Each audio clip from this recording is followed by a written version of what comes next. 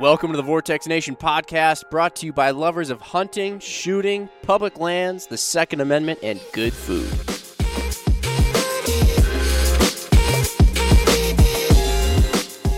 And that means it's time for another episode of the Vortex Nation podcast. So, welcome everybody, and we have a special guest today. We have a couple of guests. You got the usual Mark and Jimmy here. Jimmy speaking, and then we are joined to talk about a product. We're going to see how a product-related podcast goes by Ruben, who just tossed a box across the table. Ruben, you've met before on the podcast. He's chatted with us down in Texas, the three-gun match there, and probably a couple other times. I can't remember, but David Hamilton here is with us. Dave, also known as, and Dave works in, heads up, product development here at Vortex. And so he's joining us, and we're going to chat about the UH-1 holographic sight. So we'll get into that here, but briefly we got to introduce you guys to Dave. So Dave, you're in product development. You headed up here at Vortex. You've been involved in the UH-1, really every product, but you're involved in the UH-1 from the very beginning. And you didn't want us to mention too much, but you do enjoy traditional longbow. Yep, that's right. Like to shoot longbow, and it's just fun. It's just an enjoyable thing to do. Yeah, so he shoots traditional longbow. You do ice climbing and rock climbing too. I do, stuff like a little bit. So enjoys the outdoors and quite a bit of shooting as well. Was that too much? That's okay. Okay, all right. So we'll keep it fairly minimal. He's a mysterious man, but anyway. So like we said, we want to talk about the UH-1, and part of the reason being that we did want to try out a product related podcast and see how you guys enjoyed that. But then also part of the reason being the UH-1 has been pretty tough to come by since it came out. So we're not exactly bringing a brand new product to you per se. You might already know about it, but actually quite a few people might not even know about it just because they haven't seen him very much. They haven't been out there in big numbers. And so we've managed to sort of over time ramp up the production. And now we're at a point where it's a little bit more comfortable. We feel actually okay talking to you about it. You know, it's not dangling something in front of you that you can't find anywhere. So when you're listening to this podcast, unless something tragic has happened and every UH-1 has somehow disappeared from the face of the earth, you should be able to forbid. Yeah, you should be able to find one much easier. So anyway, we kind of also know that it's a little bit of a unique product. It's different from most of the other products in our whole lineup by being that it's a holographic sight, and not too many people are probably overly familiar with holographic sights. Yeah, we just want to dive in a little bit further. So first off, let's talk, and maybe Dave, you can speak to this, or anybody else can speak to this too. When we keep saying UH-1, for some people who maybe literally haven't heard anything about it, we mentioned it's a holographic sight, but the first image that might have popped in your head was a helicopter. Do we know? So what's the origin of that name? Can we dive in for like 30 seconds on that?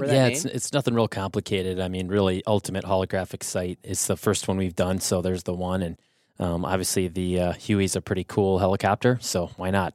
Totally. It's kind of a theme. We've got the Strike Eagle, we've got the Spitfire. What else we got going? That's a military-related aircraft. Strike Eagle, Spitfire, like you said. I know there's more. Viper? That is the F-16, yes. Don't call it the Fighting Falcon. Those guys won't like you. Bad move. That is some good information to know. It is. I may have just gotten out of a fight. That actually explains some fights. That does. Now we also know what to say, too. We're very close to an F-16 base right here in Madison. We are. See them just about every time I take off out of the good old MSN airport. Yeah. Yeah, quick to go to the F-35, actually. So really? Yes, we will be upgrading to the F-35, yeah. Very interesting. We may have a new product name on our hands. Interesting knowledge from the mysterious man over there. Okay, so let's dive in now. We've talked a little bit about where the name came from. So UH-1 Ultimate Holographic. Let's talk about the H. It's a 1X or no X, if you will, sight in a way. It's similar to a red dot in that regard, but it's not a red dot. It's a holographic sight. So what is that? Dave, we'll have you speak to it first. What is it that makes a holographic sight different from a red dot? Why don't we call it just a red dot?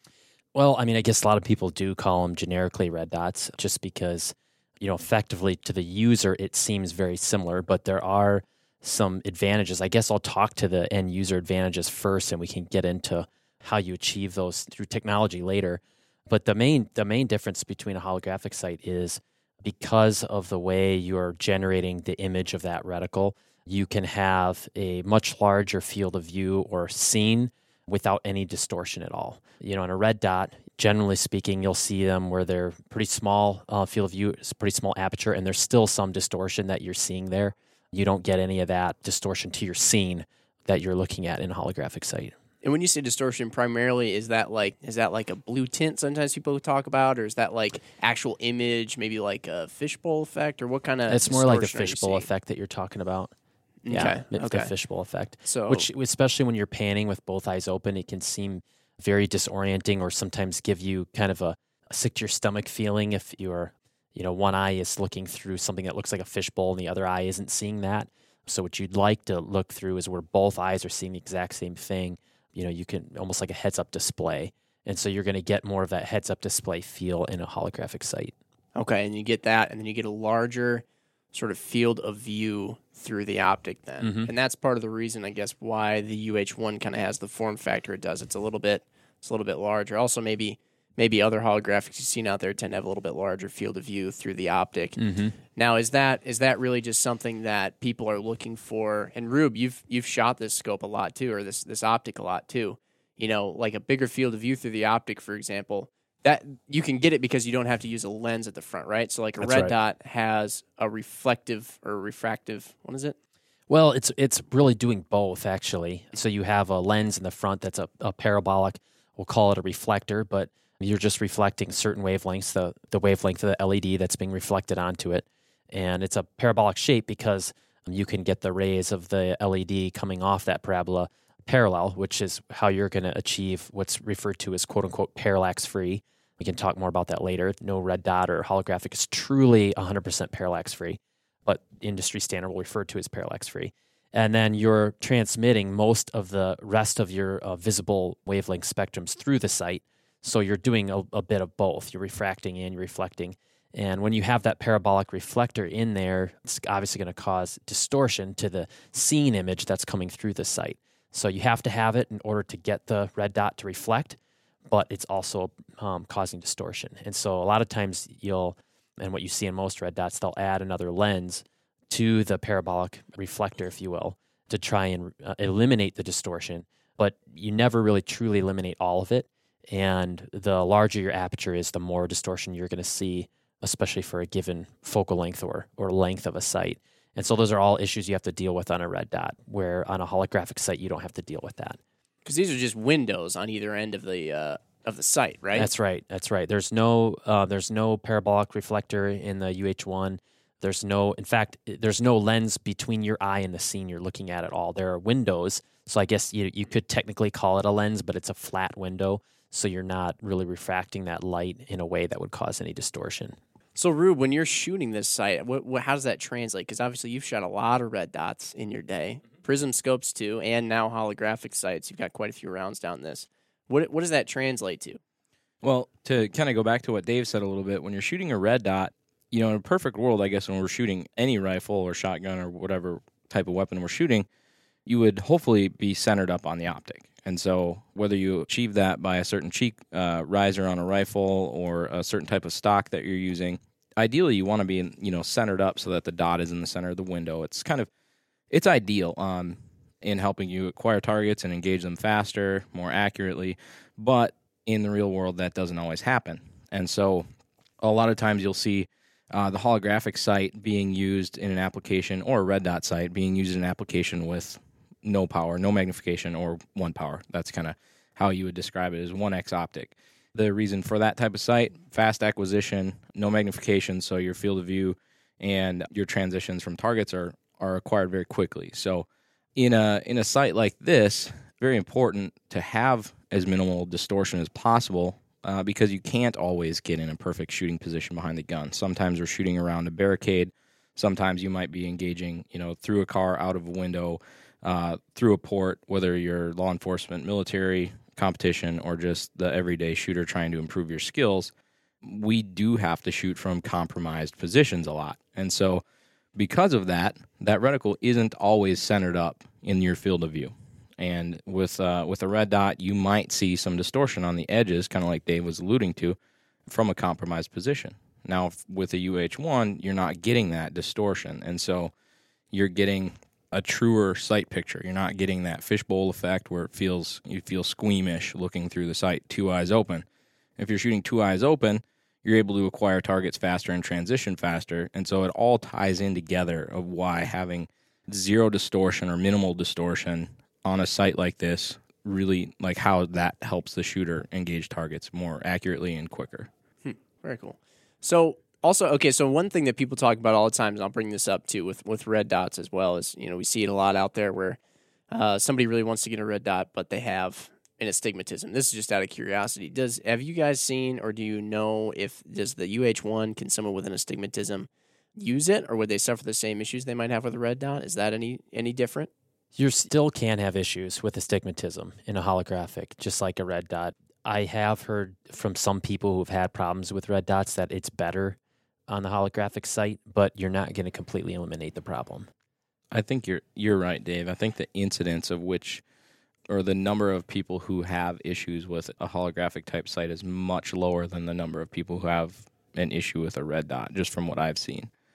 Part of that is because you're not seeing a reflection of an LED. You're seeing a laser projected image. And so most people's astigmatisms are really set off by reflections. And this is actually a projection.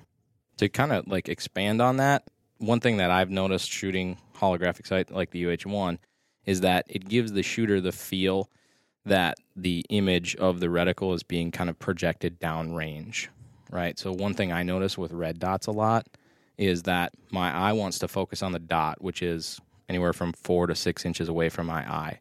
And so I'm either focusing on the dot or I'm focusing on the target. And we're always taught, shooting pistols to focus on your front sight, right? You'll either blur the image downrange or you'll blur the dot. And so that's the problem I see shooting a red dot. Whereas when I shoot a UH-1, I get the feel as a shooter that an image of the reticle is projected onto the target.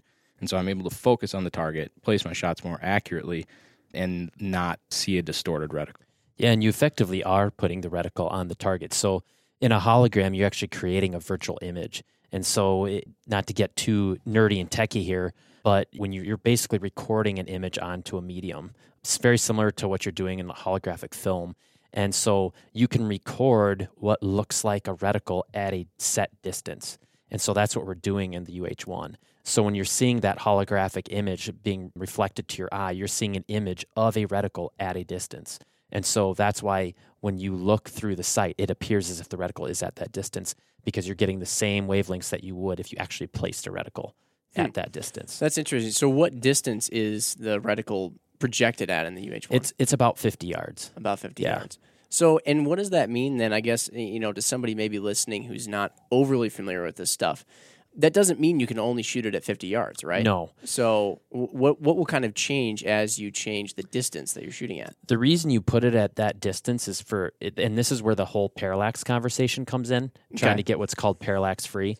So the idea of parallax free is that Ruben talked about a little bit before. When your head position isn't perfect, you still want the reticle to be placed in the same spot. So if your rifle were to stay perfectly still, but you moved your head around, you want that reticle to appear to be in the same spot to your eye, so you know right where you're aiming. Sights that are not parallax free, if you moved your head, the reticle would appear to move in relation to the target. And so nothing is ever truly parallax free, and that has to do with just angles. And so by the further away you put a reticle, the more effectively parallax free it's going to be. And that really just has to do with angles. It's a really hard thing to describe, and I was actually thinking a lot about this before the podcast, how I was going to kind of explain how angles can make a big difference. And so the further away the object is, the less the angles change. And I'll give you this sort of analogy. Imagine that you're in Chicago and you're looking at a skyscraper and you're standing across the street from the skyscraper, and you take your finger and you're going to point it at the top of the skyscraper. Well, you're going to be pointing almost straight up, right across the street. It might be between the level ground and your arm. It might be like an 85-degree angle. And then let's say you walk 10 miles away and you point at that same skyscraper. From 10 miles, it might kind of seem to be a small skyscraper on the horizon. You could probably even, with your finger, cover up the whole skyscraper. But if you point at the top, your finger might be at like a 5-degree angle between the ground and your arm, right? If you're pointing right at the top. Well, now let's say from 10 miles away, you go 20 miles away. that skyscraper, it looks smaller. And when you point at it, instead of a 5-degree angle, it might be like a 4 or a 3-degree angle. So you see that the angle change got a lot smaller, or you had a bigger change in the first 10 miles than the second 10 miles, right? And so what's happening is the further you get away, you're effectively almost reaching a parallel angle with your arm. And so you call that almost effectively a parallel ray angle. And so on something like this, when you put the reticle at 50 yards, anything further than that, that change is so minimal that it's effectively parallax-free at 50 yards or beyond. But you start getting objects that are very close, and you're going to see a lot more parallax. And so you'll see sometimes where people will actually test, in their house, is it parallax free? And they're looking at something 10 feet away, and no, there's going to be parallax there. You're going to see it. But once you start getting at objects 50 yards and further, you're not going to see it, because the ray angle change between an object at 50 yards and a mile is much less than between 5 inches and 2 feet, or 5 inches and 10 feet. And so you'll see it there. The flip side to that, though, is even though you have parallax inside that 50 yards, the actual lateral distance that moves is very small. So your miss is actually much smaller in that area. Because you're still dealing with angles at that point. And it's just that you have a shorter linear distance to the target. And if you have an error there, it's not going to make as much of a difference over that short distance. That's correct. So you won't actually, you might not pinpoint hit right where you were thinking you might, but it's not going to be a huge difference. Right. That's what I was going to ask. From a practical standpoint, right. Practical use standpoint, how the optic's going to be used. How big a deal is that? And it doesn't sound like it's a really big deal. No, because even at its most extreme, if some target was directly at the end of your rifle, so it's 2 feet from your sight, you can move your head around all you want, and the reticle can move all you want, but either way, the guy's at the end of your barrel or the target. Okay, and that's that's actually interesting too that you bring that up, because talking about angles, and this is a conversation more just could go into any type of optic sight, but I think a lot of people forget to think in terms of angles when they're shooting. Shooting is all about angles. I was talking with this to the guys just before we got on this podcast too, and this gets into, you can talk about this with like optic over bore height. People start fretting over optic over bore height when they're shooting really long range, and fretting over a millimeter or something, or you can talk about it even where people are talking about MOA and MRAD, and people start trying to convert it to linear units of measurement. Anyway, but angles come into play everywhere, but that's pretty sweet. You guys have explained a little bit of the H, and maybe that some of the differences between this and a red dot. Unless you guys have anything else that's big that's different between this and a red dot, it'd be interesting to talk about the U in UH1, because we say ultimate, right? And so the Huey, as aptly named, is not the first holographic sight ever. We didn't completely reinvent the wheel, but that said, I think we called it ultimate because it does have some unique features to it compared to some of the other holographics that people might be familiar with. And if you guys can maybe just jump into a couple of those things to give people some more information on that who might not be as familiar, or maybe more familiar with the kind of more traditional holographics out there prior to this. Yeah, it's probably that I know of the second holographic or mainstream, widely distributed second holographic sight on the market that's truly a holographic sight. And the other holographic sight on the market, people are familiar with it, and there was a known issue with some thermal drift that happened on that site, just where as temperature changed, where it was aiming wasn't accurate. And so one of the things that we wanted to improve on this was to reduce that thermal drift. And so we're actually using a totally different optical train on this one, and that not only reduces our thermal drift, but it gives us a lot of other advantages as well that you'll see. So we reduced the thermal drift quite a bit. Every site, actually, I'll mention, every site out there has thermal drift. There's actually some sites that have tried to claim that they don't have any thermal drift, and we've tested them, and we see thermal drift in everything. And this is on par with some of the better ones that are out there. It's pretty minimal. And can we talk about too, like how does one? I mean, like you said, the thermal drift is sort of measured over if, let's say, a site, its point of aim shifts over a wide temperature spectrum. But does that work where you zero the site at, let's say, 70 degrees, and then it drops down to all of a sudden negative 20? I don't know what kind of environment you're in if you're doing that, but let's say it drops down to negative 20, and it shifts there, or vice versa in the heat direction. Is that, I guess I'm trying to get at, like, how does that work? Is it where always when it gets really cold it's going to shift, or what if you zeroed it at a really cold temperature and then it got just a little bit colder? Will it It won't shift as much. Yeah. I mean, and every site's going to be different. I mean, you have to test every site. But yeah, if you zeroed it at -20 and then it went to -30, there's probably going to be very little shift between those two temperatures. But if you zero it at 70 Fahrenheit and it goes to -20, you might have on most really good sites around 1 MOA of drift. What we found on the UH1 is that there's actually very little drift until you start getting to the colder temperature. So you might actually have almost none until like 0.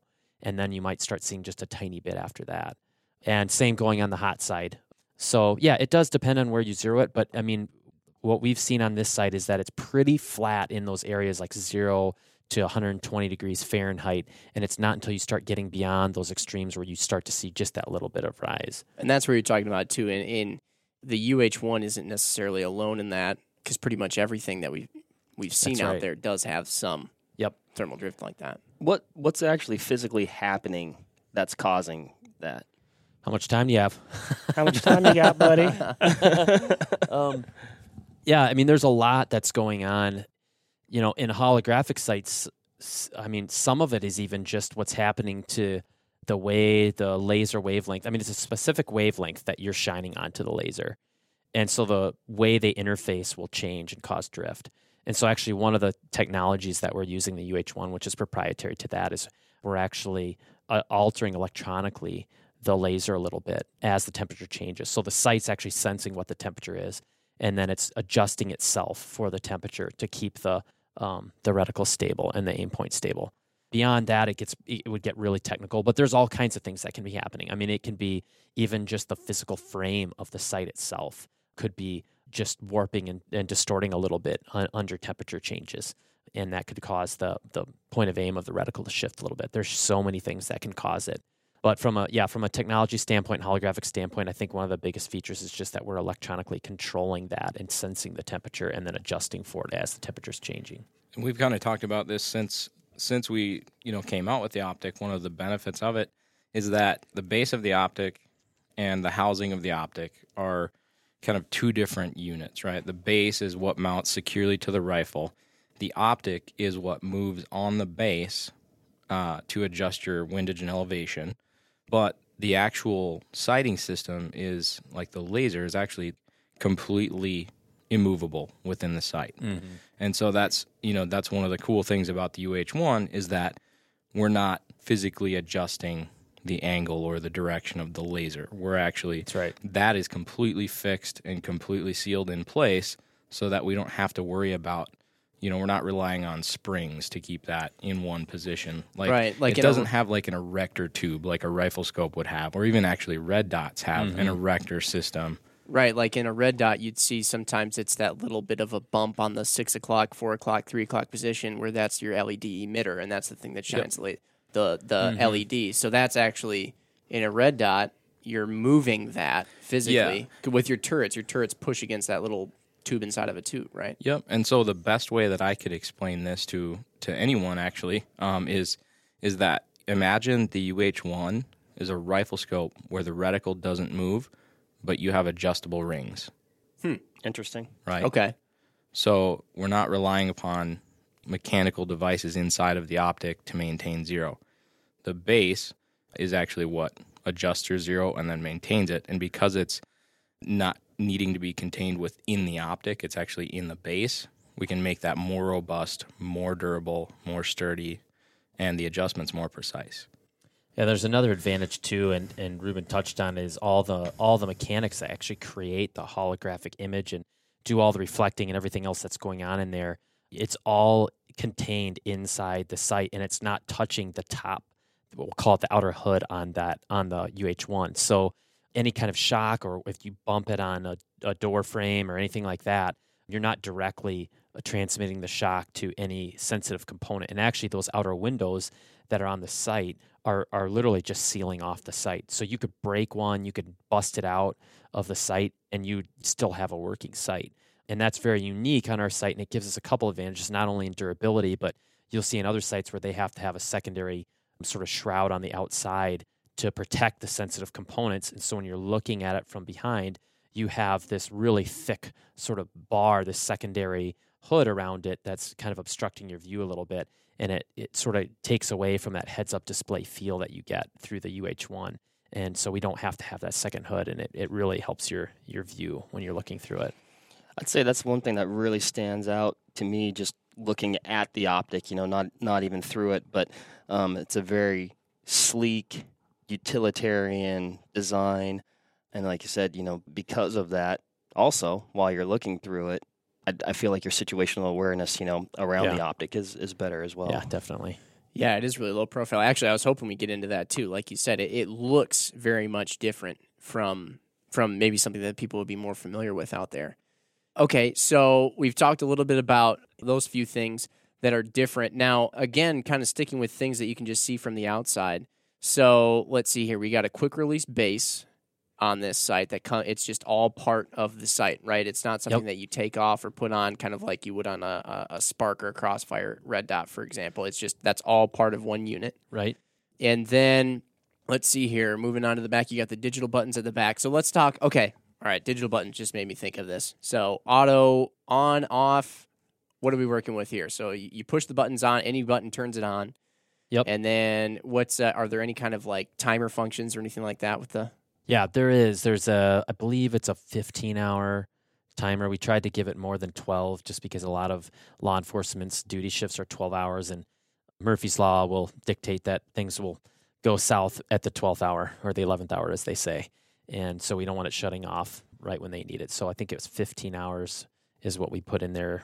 But you can disable that for people who don't like it. There's a way to disable, I believe. You just press and hold the minus button, and then you wait for the reticle to flash. It's either 2 or 3 times, and then that disables the auto shut-off. But if you do that, of course, you forget to turn it off, it's going to run until the battery runs out, which is about 1,500 hours at the middle setting. Which, by the way, red dots can go a lot longer than that, but for a holographic sight, that's the most by almost 3 times longer than any other holographic sight on the market. Why is that? What's exciting about?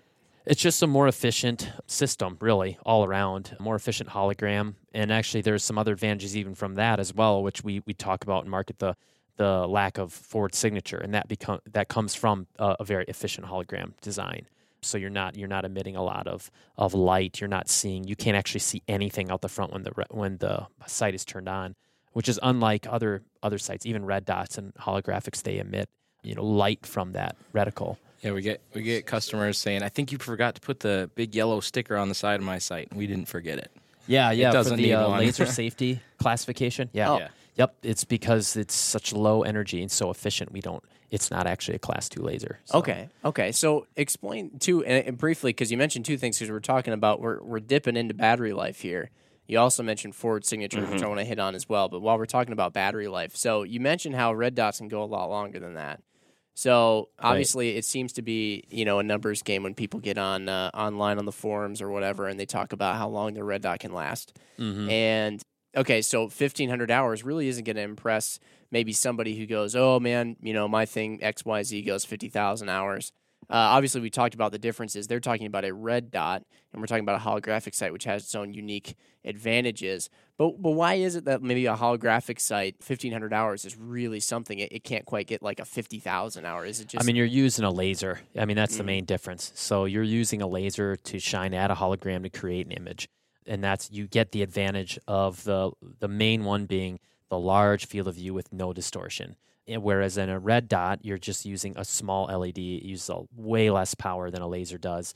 And so you get the advantage of battery life, but at the expense of distortion and a much smaller field of view. And so it really just depends on what the user wants. Mm-hmm. Yeah, and when you look at it from the actual numbers standpoint, that's why I had to get my calculator out. But 1,500 hours is like at a 12-hour shift, it's 125 shifts. So it's still, you're not talking about changing the battery more than once a year. Right. Which probably is just good practice. That's just good practice. Yeah. Yep. It is. Yeah. I'm not sure why everybody likes to run it. The zombie apocalypse comes and you need to go for years and years, then maybe you need 50,000 hours. But I think if the apocalypse comes, you probably need 2 UH1s. That's right. Yep. That's what, I got 2 hands. One or two things extra you might need. Yeah. One for both shotguns. There you go. Yeah. So. Sorry. No, I think I was probably going to maybe mention or bring up what you were talking about, Dave. Dave mentioned forward signature. Yep, exactly. And I wanted, for those who may not be aware of what that is, maybe elaborate on that or explain forward signature and why it's important to maybe not have any forward signature. Right, and like the forward signature thing, we've talked about it, when we were initially releasing this site, and I remember some people were just kind of BS, whatever, it doesn't matter. But I don't think a lot of these people, I guess rightfully so, spend most of the time behind their optic. I hope you don't spend a lot of time on the front end of optics, especially when they're attached to guns. But they haven't seen these things. Again, good practice. They haven't seen these things in a dark room looking down the front end. Dave, so you can talk to this. But. All the other red dots and holographic sights out there, and even some rifle scopes that have illuminated reticles, really most of them, they do shine light out the front of the optic. And so whether that creates a flashlight effect on some of the worst offenders that are out there, or it just gives your position away, right where your eyeball is in your brain, which is behind that. It gives a target for someone to aim at. If you ever watched a sniper movie, you're going to get shot in the eye. I got a story here. So Mark and I, going back a little bit, Mark and I have sat together for like the last 3 years, roughly, before we moved to this building. Mm-hmm.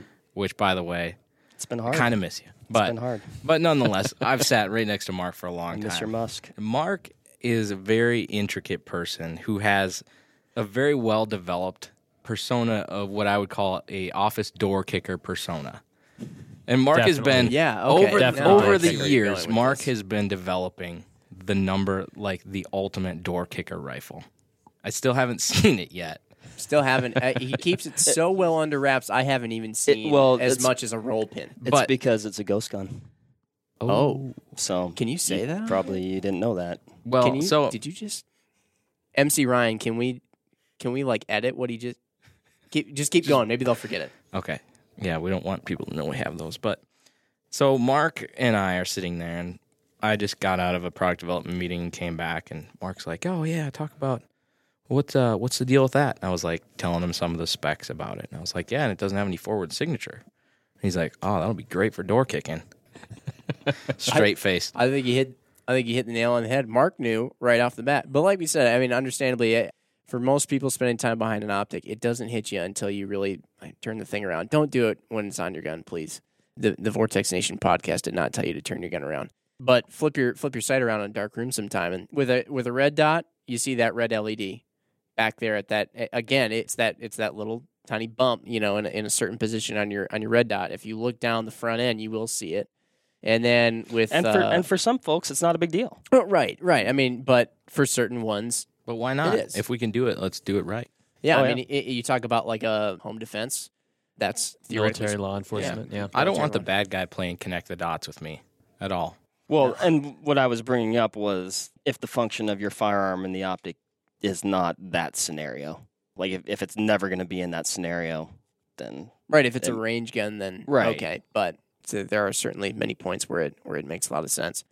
Okay, so we talked about forward signature. Explain that a little bit. All right, let's see. Now, I flipped the optic around. We have one right in front of us here for reference, too. That's why that's what we're talking about. But what's up with this micro USB on the side? Is that going to short circuit in my face and blow the sight up and fizz it out into a French fry? Or, okay, so I'm not going to get potato chip UH1 when rain hits it, right? No, I mean, the idea behind that was just to be able to use a different type of battery, a rechargeable battery if you wanted to. So say you're using it in your squad car, your law enforcement, and you want to plug it in and have it be charged up all the time and ready to go. You can do that. Or if you just like to use rechargeable batteries for whatever reason, it just gives you an option to be able to charge the battery by plugging it into that. So let's say in my zombie apocalypse fantasy world that something does happen to it, because I very clearly will find a way to get water in a waterproof thing and somehow break it, or pack dirt in there or whatever. Is my whole site going to go down if I get crap in there? No, it's actually waterproof even with the cover off. Okay. And even if something, just an act of God came in there and zapped that little micro USB, will the rest of the scope? No, I mean, you wouldn't be able to charge a rechargeable battery, but you could still run it off of a normal battery or a fully charged rechargeable battery. It'd still operate just fine. Oh, everything else works? Yep, everything works. I'm playing dumb. I knew that. I just wanted to. You had me going. You baited him right into it. He's so I good had at blurring the lines between actually being dumb and playing dumb that sometimes we just don't know. Nailed it. Spoken like a true friend. Or brother. Right. Yeah, exactly. Yeah. Oh, cat's out of the bag. You're trying to be Mr. Mysterious over there, but now everybody knows we're bros. Wait, what? But cool. All right. So we talked a little bit about the U now in UH1. Dave already alluded to the fact as to why the 1 is in there, so we don't really need to get into that. First holographic sight that we've had. We have gotten... Mark, did you have any other questions for him on that? No. Good. Covered. Well, one thing that we were going to get at is obviously being that we talk with a lot of people on social media, we have gotten a number of questions in. We figured we'd ask you guys, and then that way people who are listening in can get their answers if they had these. Now, I got a list of, I think we knocked out a couple of them ahead of time or during the podcast here. But let's talk this. First question a lot of people ask because it's very clearly more important than does the site actually function. Where is it made? It's actually made in the USA. So Sweet. We do get the hologram from the UK, and that's listed on the site. You can see that. But other than that, it's made and assembled here in the USA. So Awesome. So what's up with the next question. What's up with the reticle? So how does that work? It's got a large outer kind of circle, and it's got a center dot, and then there's a triangle in there. How does that work? Can you explain that? It's called the EBR CQB. Rube, you want to explain that? Yeah, so you've got a center dot, like Jim alluded to. You've got a 65 MOA circle that goes around that center dot. They're concentric to one another. The dot in the center is 1 MOA. The idea is that you've got a more precise aiming point for engagements at further distance or for a more precise placement of your shot. But then you've got the outer circle, which it can be used for a less precise aiming point, right? So if you're not in a situation where you need to be super precise, like the target is up close, you just need to get the target inside of that circle and pull the trigger twice. If not, then of course the other kind of concept of a circle dot is that it's drawing you into the center of the optic and into the center of the reticle.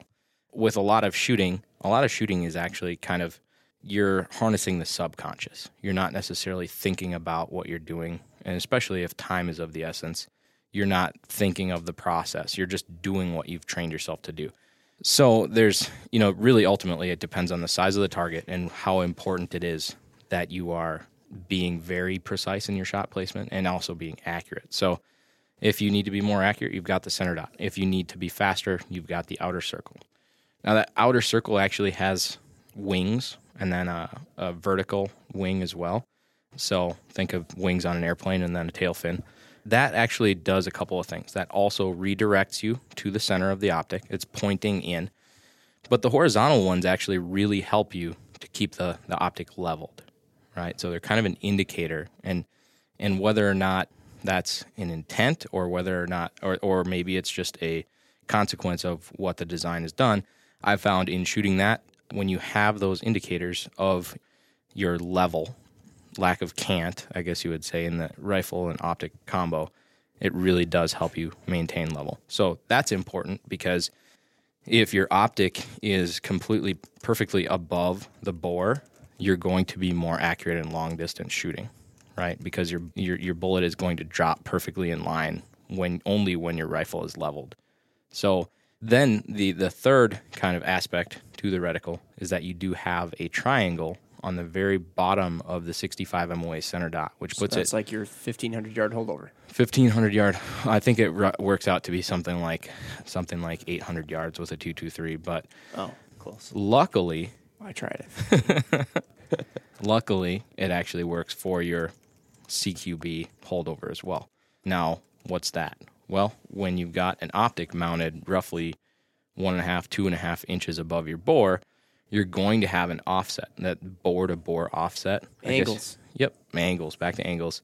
But you do have a bore-to-bore offset, so if you were shooting at something and you really notice it when you're very close, kind of like you don't notice parallax as you get further away as much, you really do notice the offset as you get closer. So if you were a foot from the end of the bore, your offset, you might be shooting 2.5 inches low of your center dot.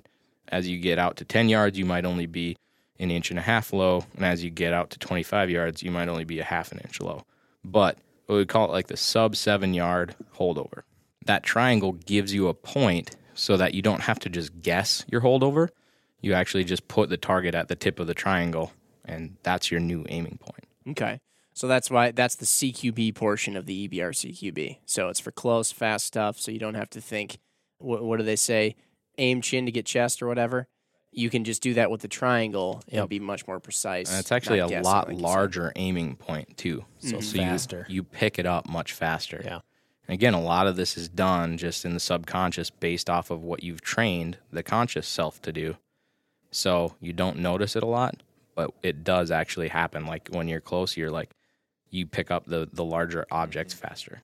Yeah, I mean, to back up, not that it needs backing up what Ruben's talking about, because you've run this optic a lot more than I have, but just like first impressions of the reticle as a whole or almost as a system, to me, it's like way instinctual. I mean, it takes a lot of practice to be a great shooter. You know, you're not going to get anywhere without that, but even just getting behind it for the first time, I remember being like, it was almost like your brain did work on autopilot. You almost let your brain work kind of as the supercomputer that it is. I just thought it was really intuitive and very impressive. Put the thing in the thing and pull the thing. As You Dave do- says. You do have to right. train yourself to pick it up. And it wasn't, we just actually went out to Nebraska and shot the Hornady 3-gun match. Now we're shooting a lot of rifle targets within 10 yards. And so I thought to myself, well, I'm going to use the UH-1 because there's only a couple targets over 100 yards, but the rest of the targets are all, under 50, and there's a high number of targets that are really under 7 yards. And so I shot my first stage, and all the rifle targets were 7 yards and under. So a triangle, boom, boom, boom, boom, like I'm going to town. And I was like, man, I was shooting it as fast or faster than guys that were using like traditional optics, like 1-6s and 1-4s. And it really was very clear to me why that. And actually, in this match, we're shooting humanoid targets, so is actually you're putting it really into application. And then, of course, on my second stage, my rifle kind of failed, and I had to go to a backup with a 1-6. But I was able to make it work out just fine. But I definitely missed that holdover point because a lot of the targets that's exactly what they're used for. Yeah, that's great. Okay, so here's another question. We're going to talk about compatibility here for a bit. So there's 3 things people ask us. Is it compatible with night vision? No, this one's not. Okay. So how about, and as far as night vision compatibility, now I've heard some people say that it can get down and it's maybe a little bit bright, Yeah. but you can see it. It's just that it's a little bit, it's on the bright end of the spectrum. Yeah, I mean, you could make it work. We don't advertise it as night vision compatible just because it's not the most ideal brightness, but you could make it work if you had to. Yeah, so with night vision, if you're thinking about traditionally mounting a night vision monocular behind the UH-1 so that you're looking first through the monocular and then through the UH-1, the reason why we say it doesn't work well is because the night vision devices are very sensitive to light. Otherwise, right, how would they work? So they're very sensitive to light. So it's picking up every little bit of light and ambient light and everything, and it's pulling it through and it's projecting it back to your eye. Now, the UH-1 doesn't quite go dim enough if you're in a very black environment. However, one thing that we have heard, like you kind of mentioned, is like we've heard from some people that if you use an IR, like an illuminator, I'm not talking about a laser, like an aiming laser, but if you're backlighting the environment, now that reticle isn't as bright in the optic. So it does totally depend upon like how dark it is outside and if you're using an IR illuminator or not. But we're always trying to be very upfront with customers and let them know, it wasn't designed with that purpose, but like kind of like you said, like we have heard, man, I have used it in practice and stuff. Well, that's good. That's good to know then. How about with like thermal? Speaking of kind of some more maybe specialty, optics like that. Yeah, so if you're able to mount a thermal actually in front of the UH-1, because a thermal is actually, it's like a little tiny TV screen, right? And so you have magnified thermals, which are intended to use with magnified optics. It's putting a tiny little, maybe a 1/2 inch by a 1/2 inch TV screen. And then it's intended that your magnified optic would zoom in and magnify that image. It probably wouldn't work extremely well with that because you wouldn't even be able to see the image. However, there's a lot of what I would call heads-up display thermals that are maybe a 1.5 inch by 2 inch screen. In that application, they work really well. And we have heard from some customers that the UH1 works better than any other holographic sight because the hood of the optic, the protective hood on the UH1, will butt right up to the screen of the thermal. Right. That's what I've heard as well. That's kind of what I was getting at there too. I've heard from a few hog hunters down in Texas that when they use thermals, they have, like you said, it butts right up to the optic, and so it makes for a much cleaner view through the thermal. Yeah, I mean, for people that aren't looking at the optic right now, I mean, it's almost the objective in, I guess you could say. It's almost like a nearly flush vertical surface. Just about, yeah, as close as you can get. Okay, how about magnifier? 3x magnifier, other magnifiers. Will it work? Yeah, it works really well, actually. So It really seems to sharpen up the reticle. I'm not exactly sure why. I'm not on that side of things, but in application, it when you look through it, it's like video game quality reticle. It's really cool. Yeah. Right. Because a holographic reticle is a little bit kind of pixelated looking when you look through it, just on without a magnifier, and that's just the nature of a hologram. It's going to look a little bit that way. But like you said, when you pop up a magnifier behind it, for whatever reason, it really crisps up. Part of that is just that we're creating a really good hologram image. So when you're magnifying it, you're still seeing a very sharp image, and that goes even for traditional optics. A lot of times when you have a high magnified rifle scope, it might not be very sharp, especially when you go to the higher magnifications, and that's just simply because you're magnifying the blur more too.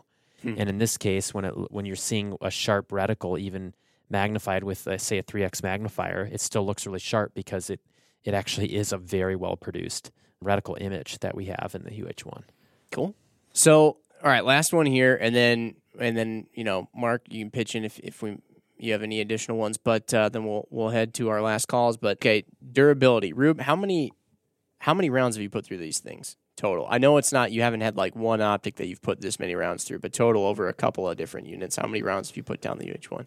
Okay, so I'm very fortunate to be here on the Vortex team and have had one in hand for a long time, just to make sure that things are working before we get them out to customers. But between about 4 different UH1s, it's probably about 30,000 rounds. 30,000 rounds. And our guy, our friend Jerry Mitchlick, how many rounds does he have down? He had like... Jerry was actually using the UH1 to set a world record at SHOT Show the year we released the optic. Right. He had said that he was putting anywhere from 500 to 1,500 rounds a day in the days leading up to it. So I think that was probably more than I've shot it. But yeah, right. So several. So I think he said he put anywhere from 25 to 30,000 rounds through it, just practicing, getting ready for that world record, which he actually did, which was really cool. And then our friends down at Last Shadow in Texas have had UH1s also since the beginning. They have put an average of 40 to 50,000 rounds on each of their UH1s, which they have 6 of them now. Sweet. Okay, so obviously there's been UH1s out there that have been going for quite a high round count. Now, as far as like durability, just from external forces, bumping, dropping. What's the word on that? Well, the guys in product development did an awesome job with what I would call like the industrial design of the optic, the angles and the shape of the housing and everything. So it's very much due to the angles and the shape of the housing. It's very much reinforced. It's very strong. It's very rigid. You really, really have to get after it to even took a baseball bat, a metal baseball bat to one of them, and it was still working after we. Really? Yeah, we I mean, as hard as somebody could. Took a metal baseball bat to the that top. Actually was kind of dented in the top of the. Was that testing or was that a fit of engineering frustration? No, that was like we were gonna do like a durability thing, and one of the guys brought a baseball bat, and I was like, "Are you gonna hit the optic with that thing?" He's like, "Yeah, that's what they said we could hit it with a baseball bat," and I was like, "All right," so we can get lined up and shoot a group and unload and show clear, and all of a sudden the Ken Griffey Jr. swing just comes down and hits the top of the optic. And I was like, uh-oh. Look through it. Still great. Still worked. Loaded it up, shot another group. Wild. Yeah, I could take a beating. Yeah. For sure. Well, great. Well, hey, like we said, we're going to kind of try and wrap things up here. I'm getting the cue from MC Ryan that we're running up on nearly an hour, but we talked a lot about the UH1, as always. We love hearing your guys' questions. We answered a few of them here. But, okay, we'll do a quick last call round. What do you say? So we'll do, Mark, you want to do, you've kind of been popping in here and there. You want to do a last call real quick? Yeah, I mean, my last call it was really cool listening to you guys talk about it. I mean, this is definitely an optic that you guys have a lot more experience with than I do. And then just additionally, with my limited use of it, I think a person would do themselves a service to check it out, because I think depending on your application, it may be the perfect fit. Dave? Last call, boy. I always know when we come out with a product that I can't wait to buy myself, I always know it's going to be a good one. And so, yeah, I'm definitely, this is the site I like. I don't know what else to say about it, but it's a cool little optic. That is very true. Dave has been very amped about the UH1, and that was one, especially as we were coming out with it, that he was very excited about. Yep. Sweet. Rube? My last call would be simply to anybody out there who is a shooter, a military law enforcement professional, competition shooter, or everyday plinker. If you have been staying away from holographic sights because of previous experiences with them, don't let it forever change your view of what holographics can be. That's a good last call, man. Yeah. That, I mean, I was not amped to do a holographic sight at first simply because of my expectations based off of what I knew about them. After getting behind it, getting a lot of rounds through it, testing it, doing durability checks on it, and just feeling what a holographic can be in the hands of a gunman, it is a phenomenal sight, and I would encourage people to at least get behind it and try it. Lovely. Good. My last call is a question that I see here on my sheet now that I forgot, and I'll just answer it. I know I've been playing the role of the guy who doesn't know anything, but I will say this. I know it sits at a lower 1/3 co-witness height, and people have asked. So there you have it, lower 1/3 co-witness. Otherwise, last call would be to, just make sure to keep following the Vortex Nation podcast and let us know if you have any additional questions at all. And we'd love to hear what you guys want to hear and shooting over ideas for more podcasts that you guys are interested in. And if you like this product-related podcast, maybe learning more about maybe some of the in-depth stuff that went into creating a product or how a product works, let us know too, because we'd love to hear what you guys think of this style of podcast as well. So anyway, thanks for listening, everybody. We'll see you next time. All right, that'll wrap it up for this episode of the Vortex Nation podcast. Thanks, everybody, for listening. Hit that subscribe button so you can always stay up to date on the latest happenings over here at the Vortex Nation podcast. Leave us a review or comment down below. We want to hear what you have to say about the show, maybe what you like, maybe what you didn't like, so that way we can make these podcasts as good as they can be. Hey, if you were interested in some of the information you heard here too, but you don't want to go all the way back and listen to the whole thing again just to get out one little nugget of information, check out the link in the description, because we'll have this in PDF form with pretty much everything that we've talked about. You can also follow us on Instagram at Vortex Nation Podcast. We'll be posting about each episode released, so that way you can go back, find these things, maybe grab a little nugget of information that you could take with you to the range, out in the field, or maybe to the kitchen if we're talking about some good food. So, again, everybody, thanks, and happy hunting and shooting. We appreciate it. Have a good one.